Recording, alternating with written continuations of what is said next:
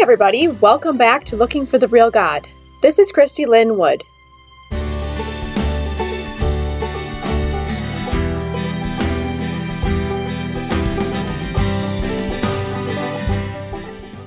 As we continue talking about deconstruction, today we're going to be discussing what it looks like to deconstruct our concept of the church.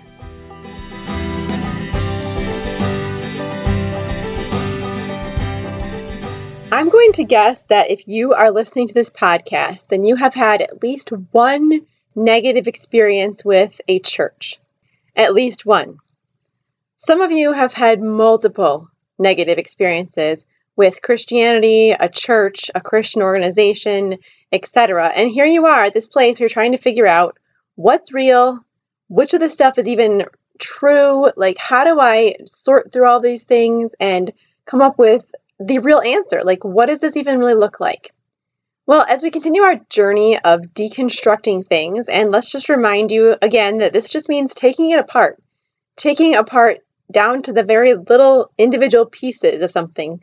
And then for our purposes here in this podcast, we're going to be reconstructing, building it back together again in trying to find the true original instructions and how do we make this look like it's supposed to look versus what it looks like after brokenness and mess and extra religious stuff added on. So we're going to talk about church today. This has been on my heart a lot as I've continued listening to the Mars Hill podcast by Christianity Today.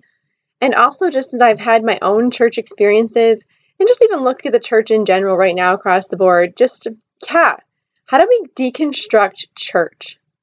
There seems to be this epidemic of just really sad church experiences that I hear about all the time.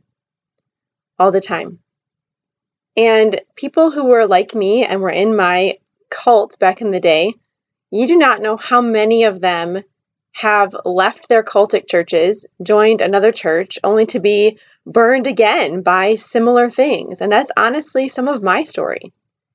And so what do we do with this idea of church? And if we're honest, we can just see brokenness like everywhere. The latest episode of the Mars Hill podcast, The Rise and Fall of Mars Hill, kind of dealt with this. Mike Cosper was really just talking towards the end of the show just about what do we want from a church? And maybe our expectations, our evangelical expectations, are just off. And that's why these people who come and lead tend to be these narcissistic people because they're the only ones who feel like they can actually fulfill all of our expectations. So it's just a lot of thinking we need to do, and we really need to deconstruct what is church and how do we differentiate between the church and the church of Jesus Christ. Those of you guys who have left a church that was abusive or broken or whatever, only to discover yet more junk within the next church that you joined, guys, I feel your pain. Like, I feel that just disillusionment and discouragement and the cynicism that tries to kind of sneak in there. Like, I feel that deeper than you even know. There's nothing more discouraging than feeling like you found a place that's great and healing, and this is going to be amazing, and God's got this and all these great things, like God's doing amazing stuff, only to realize like this place is broken too, or these people are not who I expected them to be, and look, they're failing, and maybe they really are failing and have to step down, or maybe it's just like you're just disappointed in how they're handling things. Like it's hard. It's so hard. And so what do we do with this? How do we respond to this very real brokenness within our churches these days? And this is nationwide. This is nationwide right now. It doesn't matter if you're here with me in Michigan or if you're in Georgia or Texas or California or Seattle or anywhere. You're going to have the same experience. And I think so much of it has to do with just what we've allowed the church to become. And so much of it is like we've missed what the real church is. So it's hard not to get hardened and cynical, experiencing pain and hurt over and over again. And at the same time, Jesus is so just obsessed with his church. And so I think we just need to reevaluate how we define church, what that looks like, and then what do we do with this? So let's start by asking the question, what is church? And so often when you think of a church or, the church down the street, whatever it is, it's this building. It's defined by a building. It's defined by a denomination. It's defined by the leadership. Well, it's so-and-so's church. Oh, I go to so-and-so's church. It's defined by a pastor, or it's defined by programs. And we go to these buildings expecting to be given spiritual direction, encouragement, support, all that kind of stuff. And we look to see what kind of, coffee bar they have, what kind of music they play. And honestly, if we're really honest, we're going to say we're there to consume something from them. And if that particular building doesn't meet our desires for consumption, we will go somewhere else. That's pretty broken. That is pretty broken. But at the same time, it's that desire for like being fed and being sustained and being encouraged that I think sets us up for these just disastrous scenarios that happen with these narcissistic leaders. Because any like regular person is going to say, I don't have what it takes to meet the needs of that many people. Like, I don't have what it takes to be a mega church pastor. But someone who's a narcissist is going to say, well, I do. Because I'm amazing and I have everything that I need to make that happen. Because look at me, I'm great. And it's like we're just setting ourselves up for disaster. I look back at history, and the history of the church is messy, guys, and it's been really screwed up multiple times over the years. And it usually surrounds like these giant power structures and leadership that kind of drifts off from scripture and from the historical creeds of the faith. And every time when there's power and there's a lack of biblical realness, if you want to say it, like that's when things just get really screwed up in the church. And yet, because the church, as we'll talk about later, is the body of Jesus, he seems to sustain it and like revive it and move through these messy things to get us back on track over and over again.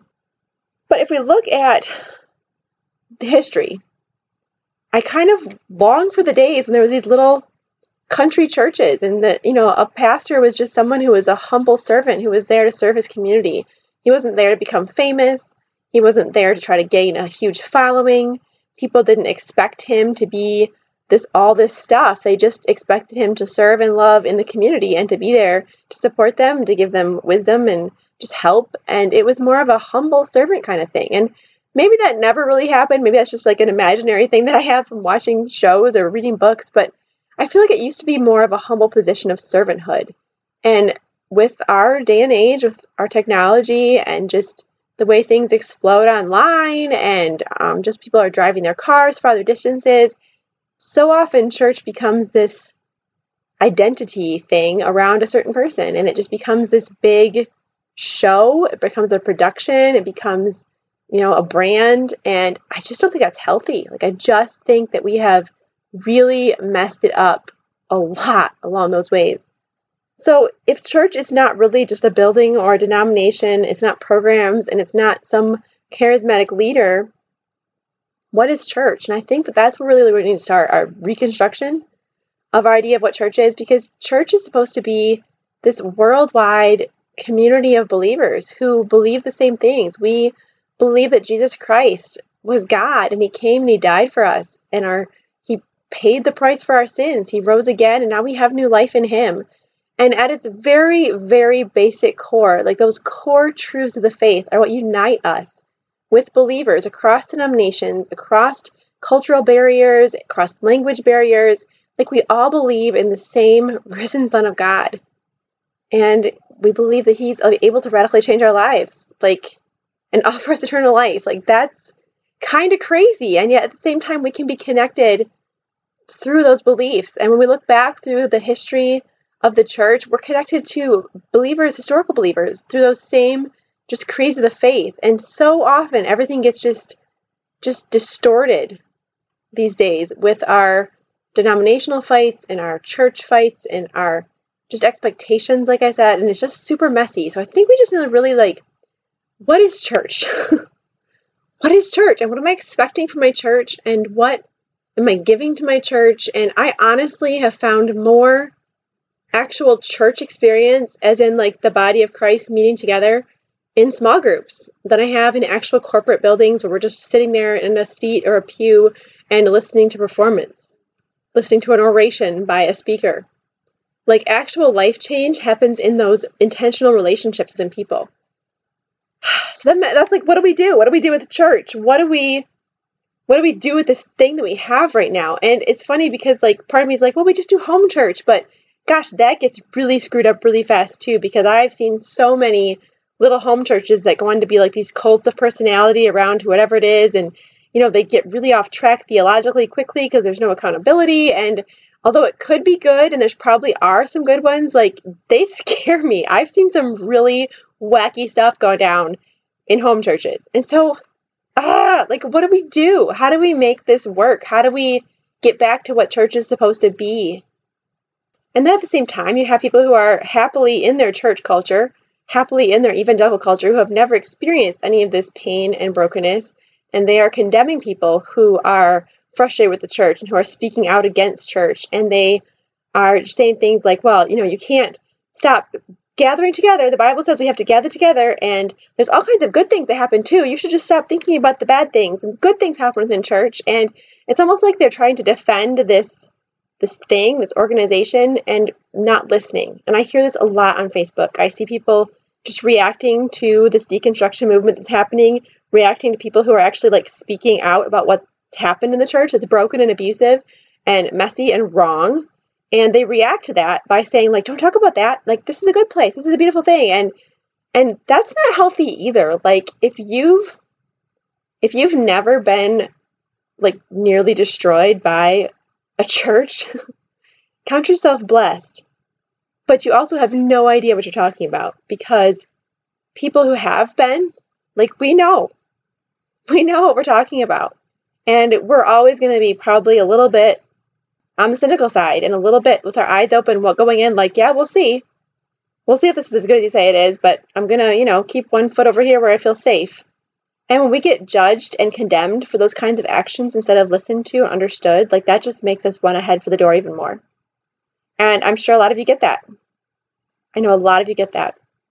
So what do we do? What do we do? Well, I want to just speak quickly to something called spiritual bypassing. And I've mentioned this before in my podcasts, but spiritual bypassing is this idea that we use spiritual phrases to kind of avoid truth, avoid painful negative emotions, or just actual situations that are happening. And here's a couple examples. Like when someone dies and everyone's just quick to say, like, oh, well, they're in a better place. Like, that's spiritual bypassing. Like, we're throwing a spiritual phrase on something that's really hard and hurtful. And it's okay to acknowledge the fact this is, like, sad and just distressing, and even like, why would God do this? And there's room for that. There's room for those emotions, but not within spiritual bypassing. When you're in a disagreement and everyone's like, oh, let's just pray about it. Like, praying is great if you're actually praying about something. But so often, I'll pray for you, or we'll pray about it. It gets thrown around there in this spiritual bypassing kind of way. We'll just throw these phrases out there and we'll try to ignore everything. When tragedies and troubles occur, people are like, oh, it's all part of God's plan. Like, good things work together for those who love God, or, whatever. Like, that's just throwing out a phrase that means nothing and doesn't actually deal with the situation. And this is what I see so often in people who are feeling threatened by people who are questioning and deconstructing and really just taking apart stuff. And that threatens their feeling of safety. And so they quickly want to say things like, well, we have to keep meeting together as God's family, or just don't talk about the bad things, like, for the sake of God's name. I mean, just stuff like that gets thrown out there, and you're not really listening. They're not really listening, and they're not really understanding. And I think it comes from a place of fear, honestly. I really do. The Christian evangelical bubble world is a great place until it's not. Until it's not. Until you've been burned by it. Like, it's a great place to feel like, oh, I belong. I'm safe here. This is wonderful. And then you don't. And then what? But guys, I look at this mess that you can see right now, where people are just questioning and doubting and running away and turning away and all the kind of stuff. And I don't think this is bad. Like, I really think this is good. I think this is the Holy Spirit waking us up. Like, right now it looks messy, but in the same way that if you're really going to deep clean a room, it gets really worse. Like, it looks a lot worse before it gets better. I think that's what we're seeing right now. Because I know there is more of us, you guys who are listening, me, friends I talk to on social media, friends in real life, who are just saying, okay, wait a minute. Is this really all there is to this? Or is there more?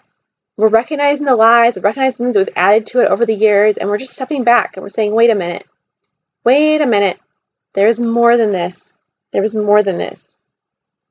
So personally, how am I moving through this? How do I deal with the fact that the corporate church is a broken mess? I mean, like, it legit is. Like, there's so much broken mess. So much surrounding, like, power and popularity and money and fame and all of that. So how do I deal with that? And how do I move forward personally? I'm saying this about myself. From this place of brokenness that I've seen and been and even still see, what do? I don't think it's a good idea to just reject meeting together with Christians. I don't think it's a good idea to reject the church that we have. I mean, this is what we have right now. And yeah, it's not great. There's some things about it that are really just messy and broken. But for me personally, I cannot reject it completely. Like, I still attend a church, and even though there's things about even my particular church that break my heart and that I'm concerned about, like, I still do attend a church. I think that we have to have this paradox understanding of church. Like, we have to recognize the beauty and the value of this community of believers at the same time as we go ahead and recognize the brokenness and the mess that happens. It's a paradox. It's this holding of two things in tension. And so I really appreciate Sarah Billups. I found her on Instagram. She's out in Seattle. And we don't agree on a whole lot of things, but we agree about Jesus and we agree about the church. And she really just talks about how, like, the need to just, like, restore from the inside. Like, just restore the church from the inside. How do we just be there and love Jesus and speak truth and, like, help people to see truth and just go ahead and live there in that kind of awkward place where we don't necessarily agree with everything, but at the same time, we're just staying there and staying the course and helping to revive from the inside. And I really appreciate that. I really appreciate her thoughts. Now, that's not to say that you stay in an abusive situation or that you stay in a toxic situation or an unsafe or just an unhealthy situation. It is okay to leave a church. Like, it is okay to leave a church. It is. It's okay to take a break from church. It really is. Sometimes we just need a break, fresh perspective, and then go back and try again. I mean, that's okay. We can give ourselves grace. We can move on when necessary. But I would still encourage you guys, like, even if you're taking a break from church, just have a group of believers that you can talk to. Even if it's just one or two people you can meet for coffee with and just talk about the things that you're learning and trying to figure out and growing. Listen to those podcasts and just really challenge yourself, because it's so easy to just stop. And that doesn't get us closer to the real Jesus. So I don't have all the answers, guys, but I'm just saying, like, I think that we can restore this by the help of the Holy Spirit from the inside. Can we restore every church? No, we can't. But the church, the body of Jesus, is being restored right now, and we can be a part of that. And we can jump on that, on what he's doing, and just join in and be a part of that. So I just want to encourage you guys, like, I hear you. I understand your pain. I understand the brokenness, but I want to encourage you not to give up. Take a break if you need to, but don't give up, because the church, the body of Jesus, is a beautiful, precious thing to God. Thanks for listening, guys. And until next time, keep searching. If you enjoyed this podcast, I would love to have you join me over at my website at ChristyLynnWood.com for more content, free resources, and opportunities to connect with a community of people who are looking for the real God.